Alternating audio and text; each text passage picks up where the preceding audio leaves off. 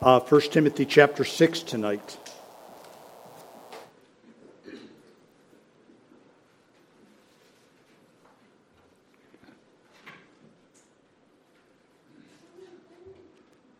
First Timothy chapter 6.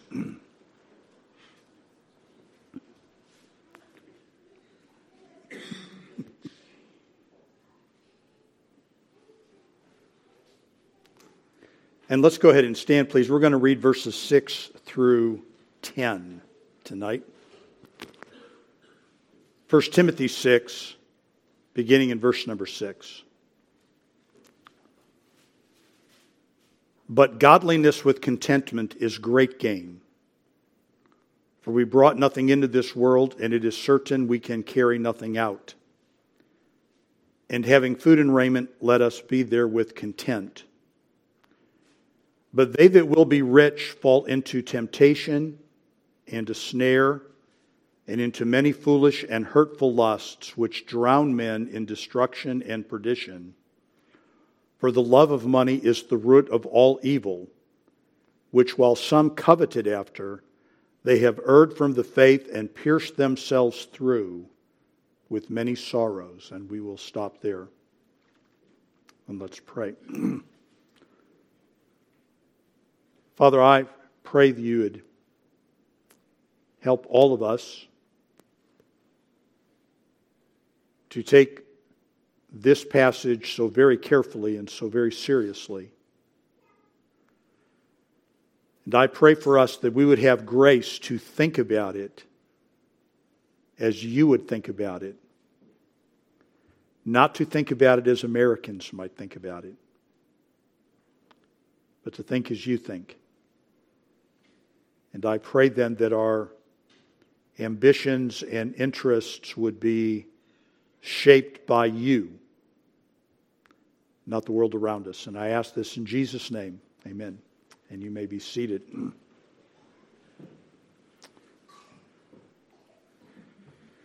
it is my hope this evening that the text in front of us serves as a warning to us, but not a rebuke to any of us. But only the Lord knows whether or not this will be the end result. We know, of course, the beginning in what to us is chapter 5, Paul began to direct his attention to sound doctrine within the various components of the assembly. He is concerned with sound doctrine in the church. The church is the pillar and ground of the truth. In other words, folks, God is truth. God's word is truth. And God has handed off the truth, or entrusted the truth would be a better way, to the church. And if the church then, which many have, abandons truth, where will truth be found in the world? And of course, we know that the secular world argues that it has some forms of truth, but where will the truth upon which you will build a life come if it is not found in the church, which is the pillar and ground of the church, of the truth? And so Paul then begins in chapter 5 to talk about doctrinal truth as pertains to certain people. The congregation in general, chapter 5, verses 1 and 2. Widows, verses 3 through 16. Pastors, verses 17 through 25. Servants and masters, chapter 6, verses 1 through 8. And our passage this evening, which really is described in verses 9 and 10. A group that hopefully will never be found in any Bible-believing church. Those who will be rich. Those who are stretching themselves out to be rich. And before we can get into the passage and work our way through the text, it would be beneficial for us to take some time and notice some of the definitions of the words that we will be using, and to note the way that the passage is arranged. It is God's will for you to be a worker. God has no place for and no toleration for those who are lazy and those who are idle. You never find them commended, not in the book of Proverbs, not in any of the gospel stories, not any place in Scripture. They are viewed in the pastoral epistles as people who are troublemakers in an assembly, those who are idle and those who are busybodies, those who have nothing to occupy their time than other people's business. It is God's will for you to work. God has a work for men, God has a work for women, and it is His will that that work be done. God is a worker, Jesus is a worker, and certainly the day comes for all of us, if the Lord doesn't take us home before, when our capacity for work is diminished, our ability to contribute in work is diminished. But in general, it is God's will for us to work. And God wants you to work. And one of the byproducts of work is, for most people, profit from their labor. Now, we talked about this last week. This is not always true. Because one of the things that characterized a slave-holding economy is that slaves did not profit from their labor. And I think that slavery is still in mind in the passage, which is why we are instructed to be content with food and raiment. Who should be content with food and raiment? Well, if the place that God has for you in this world is to be some other man's slave, and what you end up with there is clothing to wear and food to eat, you have enough in this world. You have enough to do what God wants you to do in order to live a life that is acceptable to Him. But in our world, one of the consequences of labor tends to be profit. And if you would go back into American history, we spoke yesterday at the memorial service for Jane Sealing. If you knew Jane, she was, and I said this, and I really mean this, she was in many ways a poster child for the Puritan work ethic. You worked hard because that's what you were supposed to do and what the Lord wanted. And what our Puritan forefathers discovered was that hard work tended to generate large profits. And then what many of them learned the hard way was that large profits turned them into poor Christians. And that was a real problem to that world. So in any event, right, whatever is going on in the passage, we want to understand that we were created to work. That we are, in fact, God's work. We are His workmanship. We are His handiwork. We are the work that He is doing, and part of the work that He is doing is for us to be doing the work that He has for us to do. Secondly, again, just by way of orienting ourselves around the passage, God is not fundamentally opposed to people being wealthy. It is not His will that everybody will be wealthy. When Jesus said we would always have the poor, He wasn't saying that from the ignorance of the blessings of socialism.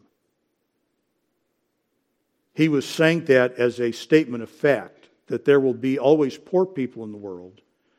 And in fact, the Bible points out that God has chosen the poor in this world to be rich in faith. And so, although in our world there are few calamities greater than to be poor, in God's economy, poverty and spiritual wealth often go hand in hand.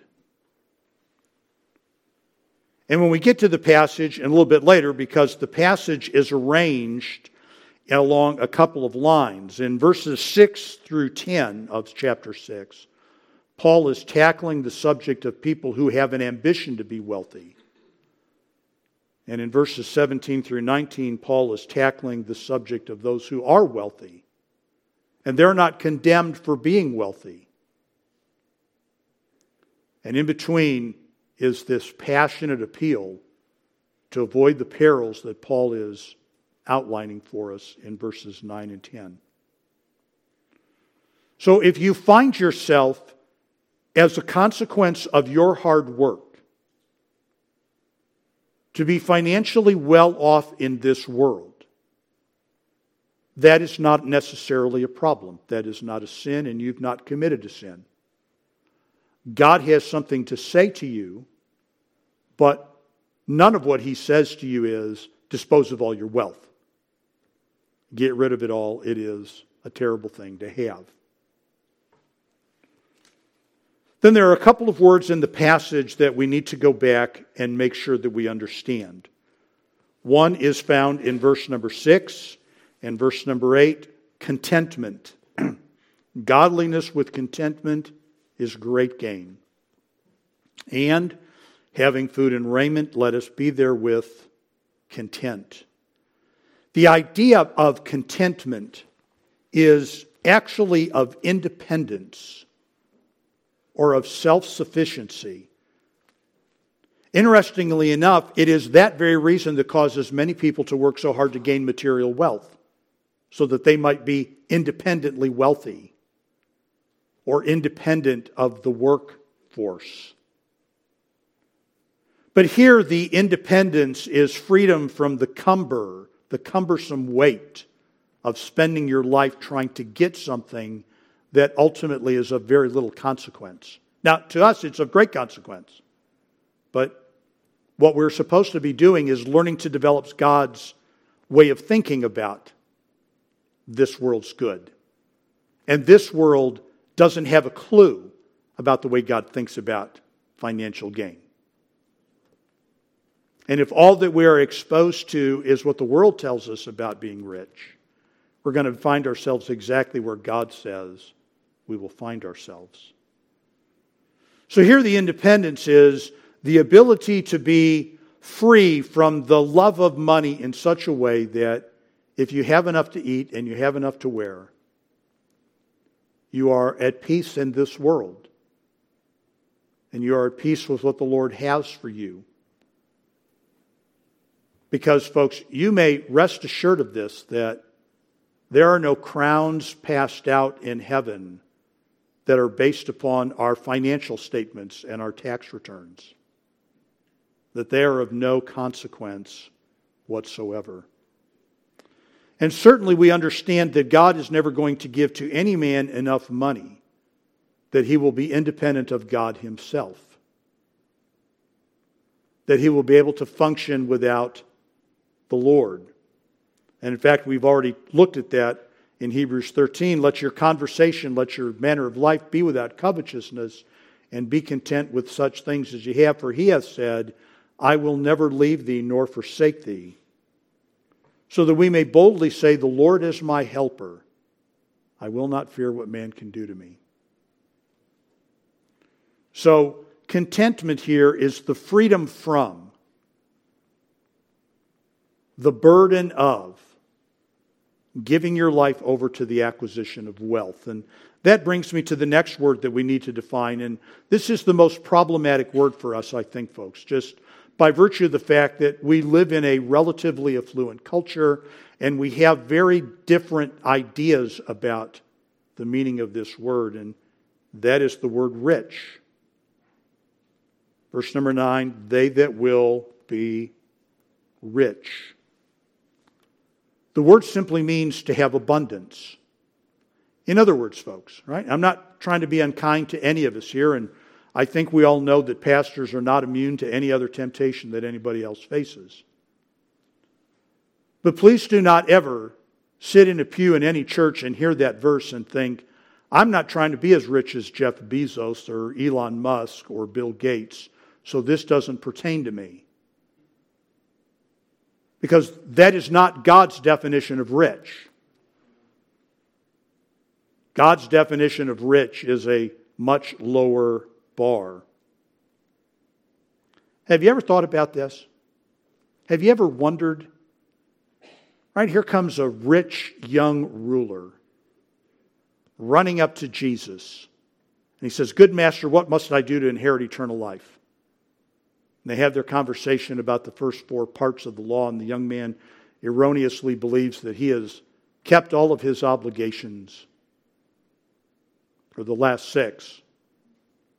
And Jesus says, well, there's one thing for you to do. Sell everything you have and give it to the poor. And we know that the man went away very sorrowful, for he was rich and had great possessions. Have you ever wondered what he had? What could he possibly possess, folks? Doesn't have a car. He doesn't have a car. Do you have a car? He didn't have a car. He didn't have a cell phone.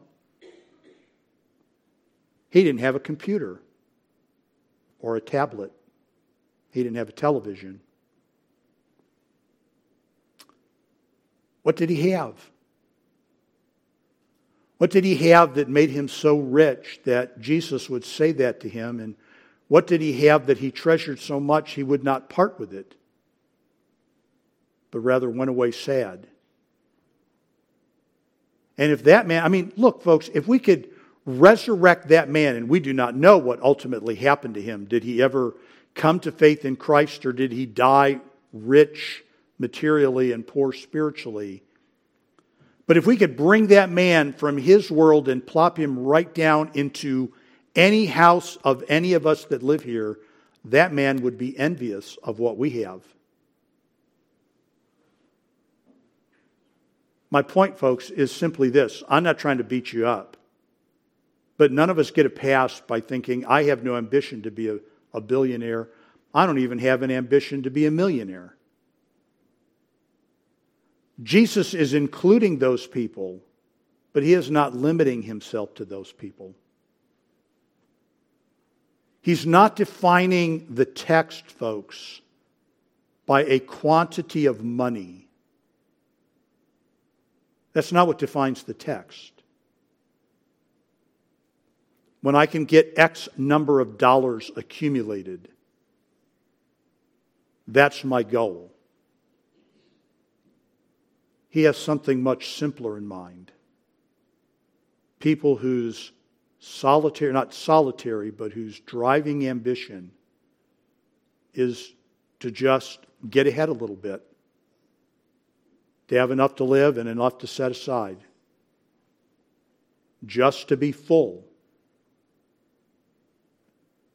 And there is great spiritual peril to people who place even that at the front of their priority list.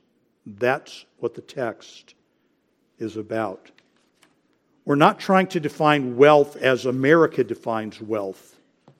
We're defining wealth as God defines wealth.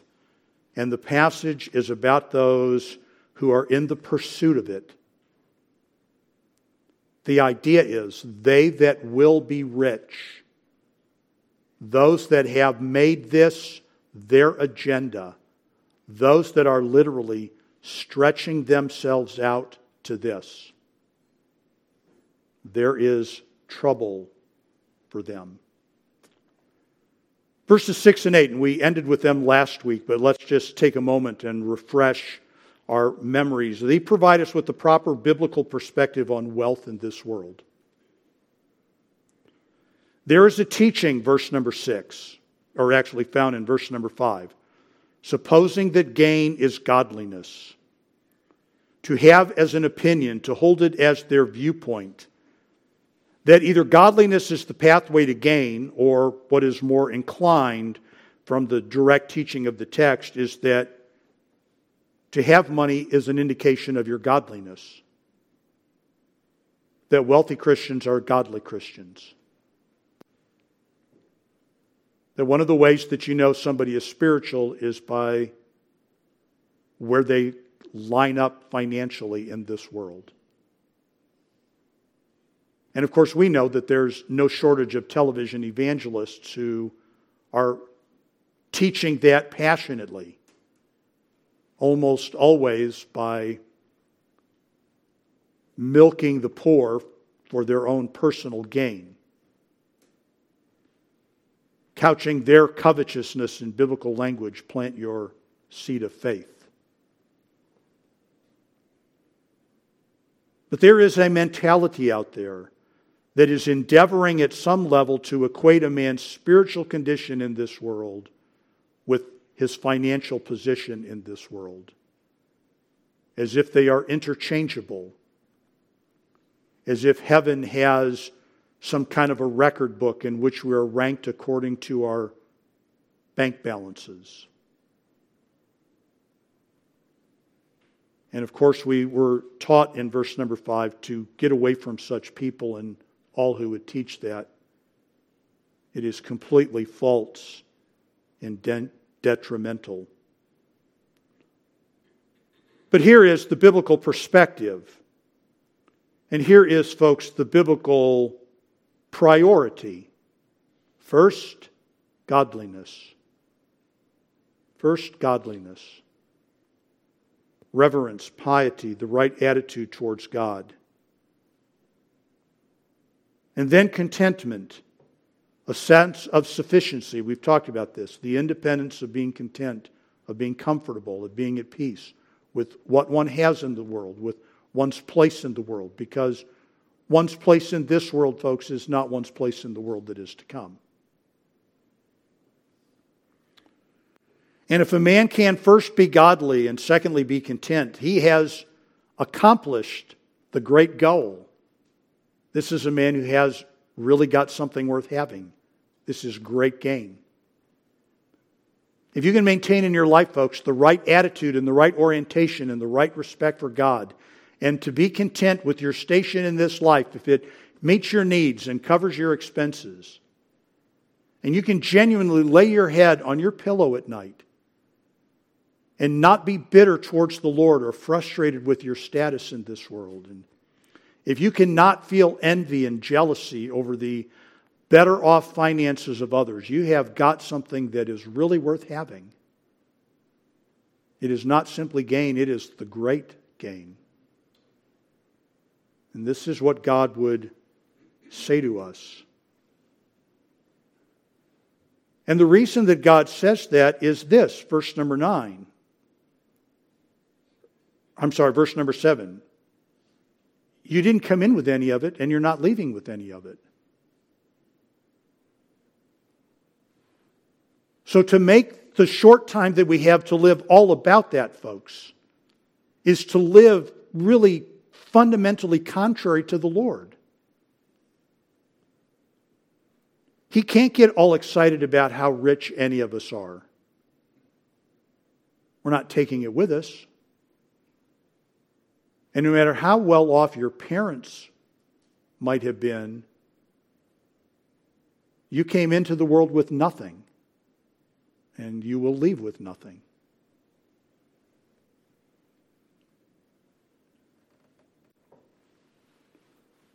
But then pivoting to verse number 9, if gain comes before godliness, there's going to be trouble. If gain comes before godliness, folks, there's going to be trouble. It is possible to be godly and have great gain. It is possible, by the way, to be godly, to be financially prosperous, and to still have great gain. But as soon as the gain comes first, trouble is there. And there is not one nice, positive, upbeat thing said in verse 9 or 10. It is just a litany of disaster. Disaster followed by disaster. Trouble followed by trouble. Ominous statement followed by ominous statement. As soon as gain gets ahead of godliness on the priority list of the way we live, there is going to be trouble. I would point out, folks, that this is completely and totally consistent with what Jesus taught us. Seek first the kingdom of God and His righteousness. All these things will be added to you.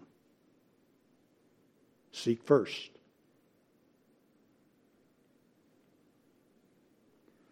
I'm not trying to be mean. I'm not saying I've been successful. I'm just saying this, folks. In almost 40 years of being a pastor, I've watched dozens of people make life-altering decisions, and at the bottom of the list is their spiritual well-being. I actually had a man say to me, and this was not a fly-by-night believer. I actually had a man say to me after he had explained to me the processes that he had gone through in selecting where he would settle and the services that were available to him and the desirability of the place and the geography and all of the demographics, he looked at me and said, the only thing left to do is to find a church. Dear folks, of course, I would never support you leaving with joy. But the very first thing that you should do is find a church. There's nothing in the world more important than your spiritual well-being. That's the first decision to make, not the last decision. That's not even a middle decision to make. Seek first the kingdom of God and His righteousness. Never put gain ahead of godliness for any reason, for anybody. And verses 9 and 10 explain why any pastor would say that to his congregation. It's a hard line, isn't it? It's a thick line in the sand.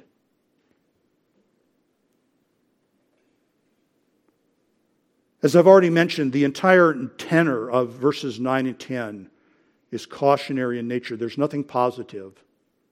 There's no hope held out. There are no, well, this might be an exception. This might not happen. It could happen, but it doesn't happen to everybody.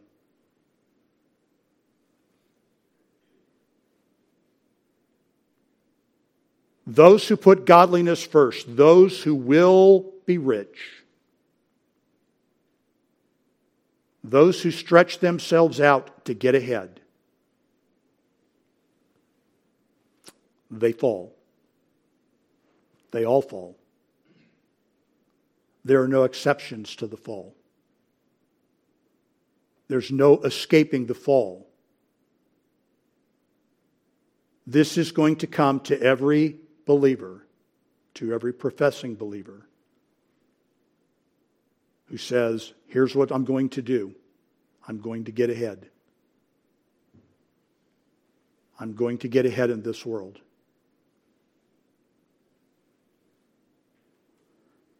In 1 Timothy 3:6, Paul uses the same word to describe novices who in their pride fall into the condemnation of the devil.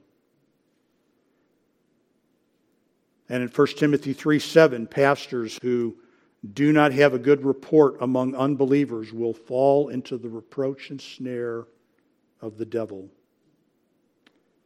Here is what those who put gain ahead of godliness fall into. Verse number 9. They that will be rich fall into temptation. Your faith will be put to a test that it need not experience. You will fall into this. If gain comes ahead of godliness, your faith will be tested in a way that it need not.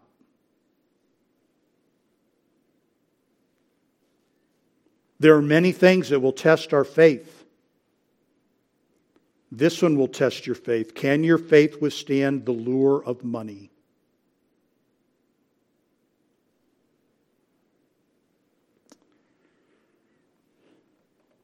Simply because we record these and broadcast these, I'm just going to keep the name out of this, but I'll be happy to tell you who the man that was that told me, but he's a reliable source. This was a number of years ago, and some of you folks would probably remember he's with the Lord now, a man by the name of Larry Burkett. Larry Burkett was a believer who had a radio show in which he dealt with financial matters, advising Christians on financial matters. And this man was telling us, he told a group of us about listening to the show one day. In his car, listening to the radio show, and Larry Burkett had on the show a man who had really kind of inadvertently, but his entire life work was advising Christians who found themselves unexpectedly wealthy. They had inherited a lot of money, or through some other measure, they had come into a lot of money and they were wealthy. And he said, this was the whole nature of the show. The man talked about this, right? These weren't even people who had just gotten out of bed as hard chargers to be rich. They just had a pile of money fall into their lap. And he said, toward the end of the show, Larry Burkett said, now, of all these people that you've advised, how many of them would you say had been adversely affected by this windfall of money? And the man said, oh, that's very easy. I've only known one that wasn't. Why is that? Because, folks, it brings a temptation. It brings its own temptation. They that will be rich fall into this temptation. The temptation of their faith. Once you set out, folks, on the course to pursue money and getting ahead, you will discover an endless list of opportunities to get more money and to get farther ahead. They'll just be there. You don't need to worry about it. The tempter will ensure that there is always one more test for you to have. How much money is enough? How much is enough? Have we ever heard of anybody who really announces that it's enough? Or are not most of us always convinced that I don't know what enough is, but a little bit more is almost there? They that will be rich fall into temptation. But not just temptation, back to verse number 9, and a snare. They don't just fall into the temptation of pursuing more. They are oftentimes trapped to where getting more becomes a goal and an end in and of itself. Believing the illusion that there is more to have and that if one would have more, one would be happier or safer or more satisfied, more life, more whatever it is that they have convinced themselves it is. Read the book of Proverbs, folk, written by a man who himself is fabulously wealthy. And let him talk to you about some of the perils of being wealthy. They that will be rich fall into this temptation and this trap. And they fall into, again back to verse number 9, many foolish and hurtful lusts. There are temptations, there's a trap, there's a tug, for the sake of alliteration. And they fall into not a few of them, but many of them. But they all share the same dimension. They are senseless. Many foolish and hurtful lusts. Completely unnecessary. Completely brainless is the idea. In other words, folks, look, God is trying to tell us at the very outset, right? It's like there's a room with a door, and the door says more money, and God says, believe in me, put me first, I'll take care of your needs. But if you go through that door, let me tell you what's behind that door. And what's behind that door is the temptation of your faith. And what's behind that door is the allure of getting ever more, because you'll never be satisfied. And once you go down that road and you start to believe that, it's almost like you believe anything. Many foolish and hurtful lusts. Lusts that are absolutely unnecessary and absolutely senseless. But they are all harmful. They are all injurious. And they drown men. And the only other place that word is used in the entire New Testament is in Luke chapter 5 and verse number 7, where it describes a boat that is sinking. All the weight of getting more, all the burden of getting and acquiring and maintaining and sustaining more consume people.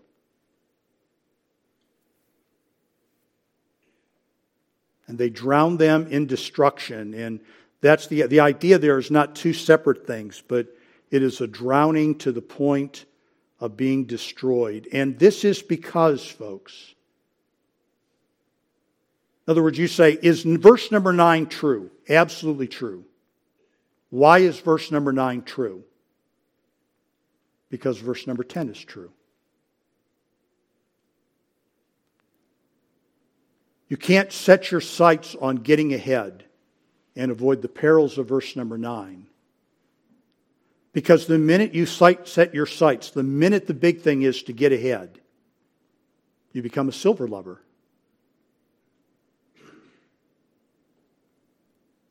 And the love of money is the root of all evil. And I just didn't want to talk about that, right? We periodically talk about that word. Sometimes the word all means all in its entirety, and sometimes the word all, same Greek word, means all kinds. And here it obviously means all kinds. Not every single sin can be tied to money, but many can. And folks, it isn't just politicians who are susceptible to the lure of money. The love of money is the root of all evil, of all kinds of evil, which while some have coveted after, not all believers, not all professing believers fall into this trap, but all who do, all who say, right, here's what I'm going to do with my life. I want to serve the Lord, I want to go to church, but what I really want to do is get ahead. What I really want to do, then there is a perilous path for you. Because once we commit to money first, it comes with all of these evil temptations that Satan would never say to us are evil temptations. He would always entice us with the good side. That's the nature of a temptation, folks.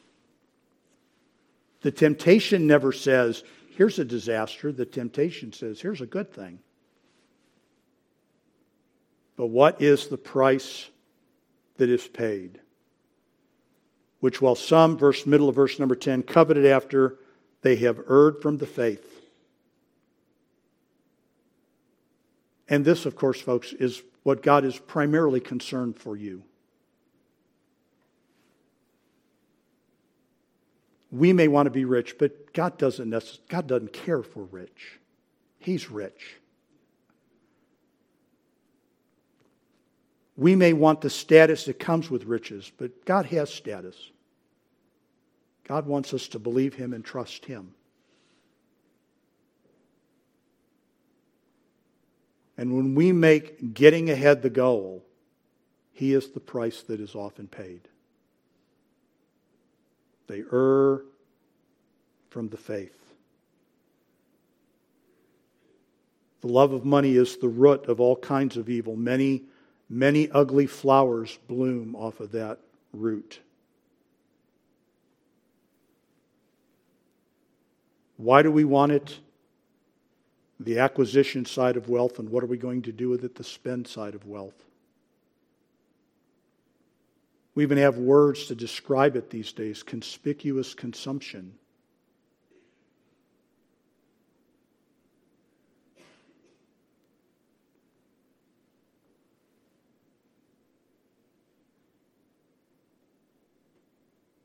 If you look at verse number 10 again, folks, the love of money is the root of all evil, which while some coveted after, they have erred from the faith and pierced themselves through with many sorrows. And I just want to be abundantly, painfully clear here, folks, that God is treating this in verses 9 and 10 as if it is a decision that we make that He would advise against, and that we are afflicting ourselves with all of those perils that are unnecessary.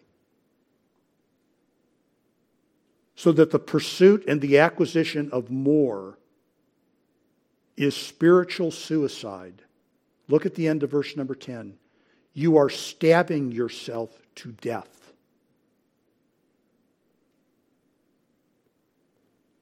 You are stabbing your soul to death. Again, I hope that I speak this as a caution to us that we go, I don't want to do that, and I'm not going to do that, and these things are good to know, rather than for God to have to say to any one of us, are you listening to me? I'm trying to get your attention. You are perilously close to going down that road. So they stray away from the faith, folks. And we know what that looks like. Right? We know what it is. That's not the only reason that people stray away from the faith. But it is a major reason that they stray away from the faith. The Bible gets closed and it never gets opened. The prayer closet gets locked and it never gets entered. Church attendance declines. Fellowship with the Lord's people. Certainly those in the pursuit of acquiring money are going to be very reluctant to give any of that money to the Lord or to the Lord's people for their needs.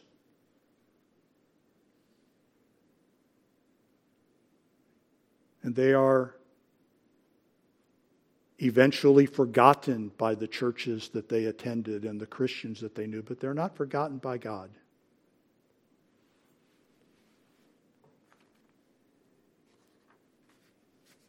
They're committing a form of spiritual suicide. They stab themselves with many sorrows. So here is the order, folks. Right? Godliness first. And it may be, it just may be, that in your diligent pursuit of godliness, God will see fit to give you gain. And if that's you, then He has something to say to you in verses 17, 18, and 19.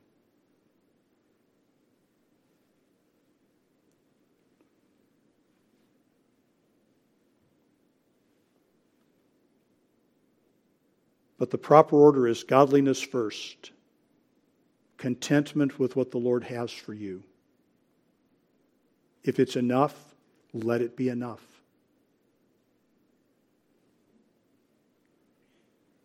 And the result of that is great gain, verse number 6. Something really worth having.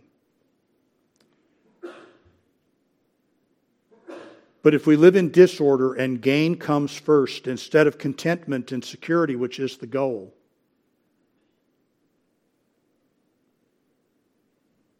instead of pleasure there is sorrow.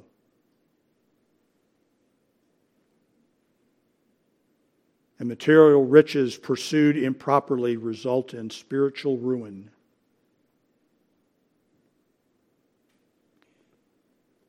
So again, folks, this is not about a quantity of money. I'm not trying to be a millionaire so I'm safe. This is about an orientation of life. It's really putting our finger right upon our faith. Do we believe what the Lord says about this or do we not?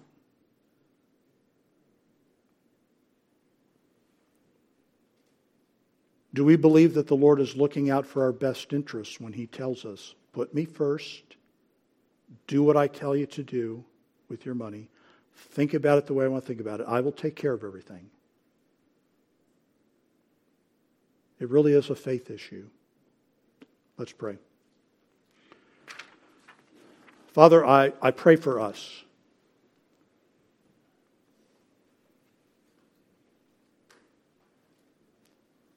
With the affluence of our country and the materialism of our age and the spirit of acquisition and consumerism, I pray for us, especially those who are young in this world and young in their life, that their orientation always would be you first. That their energies would be put into the pursuit of godliness and righteousness and the kingdom.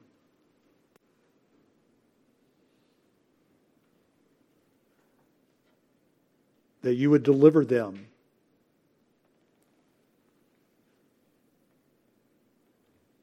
from the suicidal tendencies of pursuing wealth.